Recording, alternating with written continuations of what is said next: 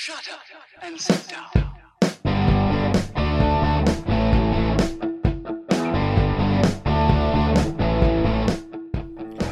Welcome to Being on Stage, the only podcast that gives you motivation, inspiration, and confidence to be better on stage. No matter how you entertain, sing, dance, band, comedian, public speaking, MC, drag, burlesque, performance art, or street performer, this is the show for you. Hey rock stars, Reggie Dawson, host of the show. Welcome back again to the Being on Stage podcast. We are day 2 in July 2019. And also day 2 podcasting in a row. Still sick. Still got the sniffles and the coughs, and I just can't seem to shake it, man. You ever have that happen where you get sick and you just can't seem to shake it? I'll tell you. It sucks because my wife is sick, I'm sick, our daughter's away at camp, so it's like freedom, but we don't even get to enjoy it, you know? So, she's suffering just the same way as I'm suffering, plus we're waiting on maintenance for the house. Just things keep happening, but you know what, commitments are commitments, and you know we still got to follow through with them. And I made a commitment to do a podcast every day, at least for a week, and push for the whole month of July. We're gonna see how that goes. I'm a little nervous about it because, you know, when you make a commitment like that to do something every single day, the pressure's on. You know, the pressure is 100% on. And just like getting on stage, you know, once you get out there, the pressure is on. You know, you're out there. You got to stay out there. And yesterday I mentioned that I got to talking to somebody, probably last week or so, about, you know, once you're on stage, maintaining that confidence level and maintaining that appearance of a performer, you know, not looking like you're on stage for the first time. I mean, even if you are on stage for the first time, you know, once you're out there and it's kind of like you've made that commitment. Once you step on stage, the commitment's there. Like it's on. And I've been that person that has made that commitment and signed up to go on stage. And it was a karaoke contest at the mall when I was 8. And I got out on stage and absolutely froze. I mean, mouth hanging open, you know, little stutters and just nothing. They even started the song over and still nothing, man. Nothing would come out of my mouth at all. It was so cute, though. At the end, when they were bringing everyone back, I'm like, oh, do I get to go up? And they're like, oh, no, sweetie, you didn't actually sing, so you don't get to go up and get cheered for. Although, you know, because of how people treat kids on these type of things, you know, I probably would have still gotten some applause just for, you know, going up there, because a lot of people won't even take that step to get on stage. That's another thing. If the people that are the ones that are like the naysayers and picking on you and quote unquote hating on your game, that's what we used to call it. But if they're, you know, the haters, I guess you could say, most of the time, the people that are hating on what you're doing on stage are the people that aren't even on stage. It's even worse when it's another performer. I've had that happen too, and maybe I'll talk about that tomorrow. But it really, really, really just annoys the crap out of me that, you know, the people that are going to talk the most crap, the people that are going to make fun of you, the people that are going to point and laugh, are the people that 10 years from now, they're still going to be sitting in the audience. Because they don't have the courage, the kahunas, the balls to get on stage and showcase what they have in front of people, you know? So you got to kind of take those comments with that mentality of, okay, they're not even up here. Like, I'm already 10 steps above them because they're not even up here. So once you get on stage, maintaining that mentality while these people are looking at you and maybe even laughing at you is difficult. And what I mentioned yesterday was you have to get into your show. So I heard this analogy, and I've been waiting for the right podcast to use it, and I'm going to go with this one. Why not? It's the title of the show. Performing is like toothpaste. Okay? Now, I know it's kind of like you probably saw the title of this podcast, and you're like, oh, I gotta hear this. So here it is. I know I'm like 4 minutes in and everything. Oh, 4 minutes in and I haven't mentioned it. Listen, if you want to hop on a call and, you know, run some things and need a sounding board, need to work through some things about your shows.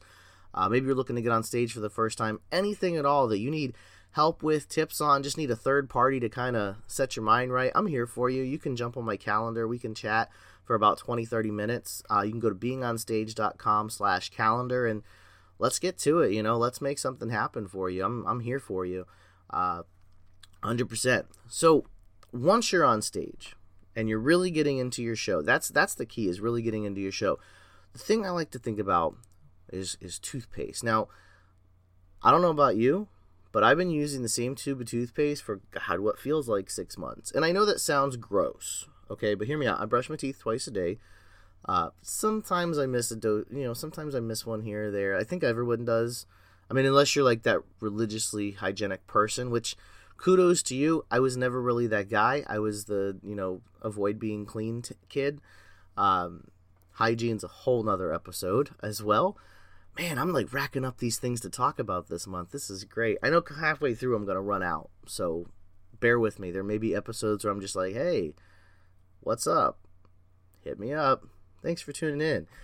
Anyways, performing's like toothpaste. So you notice when you're, getting down to the end of the toothpaste, you're like, oh, I need to buy some more. I always forget. And it's not because I don't think about toothpaste. It's just that you go so long without needing toothpaste that you don't think about it. So how is performing like toothpaste? Because I'm not just going to sit here and talk about toothpaste. Oh my God, I've said toothpaste like 20 times. You notice when you get to the end of the toothpaste and you haven't gotten a new one yet and you're like, I can go again. The reason I've been using the same tube of toothpaste for 6 months is because it doesn't seem to run out. And no matter how many times I go back to this tube of toothpaste, there always seems to be enough toothpaste in there to brush my teeth. And as you're squeezing, even if you get down to like the tube's completely flat and you're like, oh, I don't know. I may have to use this plain peroxide today. Please don't. Oh my God, that's so gross. If you ever have to do that, pure peroxide brushing your teeth, it'll work. Don't swallow it. It's freaking nasty. Did it one time, all it will take. I won't even use the toothpaste or the mouthwash with peroxide in it. I digress.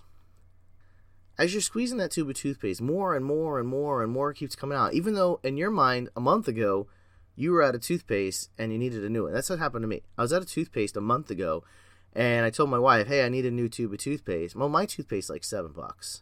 It's that Sensodyne Repair and Protect, like, I have sensitive teeth and I'm special, so I got to use this expensive toothpaste. But it's like $7, so it's not exactly easy to go out and buy a $2 tube of toothpaste. I have to justify spending $7. So I just keep squeezing that tube. And I'll tell you, no matter what, there seems to be toothpaste still in the tube. And that's where I'm getting back into performing.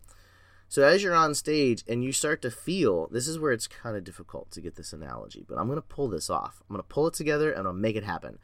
As you're on stage and you start to feel that setting in of, okay, I made it through the first 20 seconds. I'm out here. I have a bunch of blank stares coming my way. Oh my God. Just keep squeezing that tube.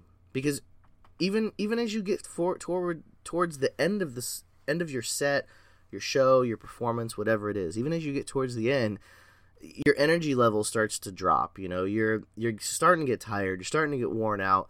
And my shows were high energy when I used to perform. So it was like I'd go on stage for 10 minutes and like 7 minutes in, I'm dying. Like, and I'm a big dude. I'm not exactly the fittest guy, and I never was. I was never really that like buff, fit. I mean, I went like a year where I did CrossFit, where I was, I looked pretty good. But I've never been that guy. But, so I always used to get winded about like 6-7 minutes in, sometimes 3 or 4 minutes in, depending on what I did.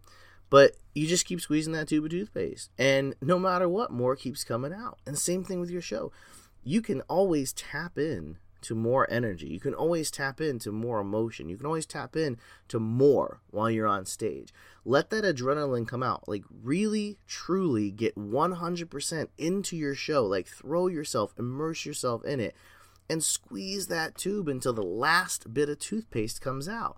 There'll probably still be more left, but just keep going. Once you're out there, the best thing you can do to shut all the people up, to make the audience cheer, and to make yourself feel accomplished is to keep going. Squeeze that tube. Keep squeezing that energy out of it. Keep squeezing that emotion out of it. And by the end of the show, the audience is going to come around. They're going to love you. Why? Not necessarily because you were the most amazing thing they saw, but because you were real and you put something into the show that they didn't see before. Yourself. And you just kept squeezing it out. Squeezing out that toothpaste. That's my big analogy for the day, is how performing is like toothpaste. So, I hope that made a connection. I hope that made sense. I'm really tired. I literally woke up like a half an hour ago. I've been on this weird work schedule where I was closing yesterday and got home at like midnight. And so today I have to go in at noon. So that 12-hour turnaround's a little weird. It's not normal for me. So I really hope this made sense and made the connection. If not, feel free to call me out on my crap. Shoot me an email, Reggie@beingonstage.com. I try not to get called out on Facebook too much, but you can call me out there too. So I ask you again, whatever it is that I can help you with, whatever it is you're struggling with when it comes to performing, even whatever made you click on this podcast, even if it's just to find out what toothpaste has to do with performing, I'm here for you, and I want to help you. I want to jump on board of your dream and your career and help you push yourself forward. So again, you can hop on the calendar. We can chat. That's the email. Reggie@beingonstage.com. The calendar is at beingonstage.com/calendar. And I can't believe I didn't say this last episode. I have a brand new method program. I haven't really named it yet, but packet giveaway, whatever. It's information for you.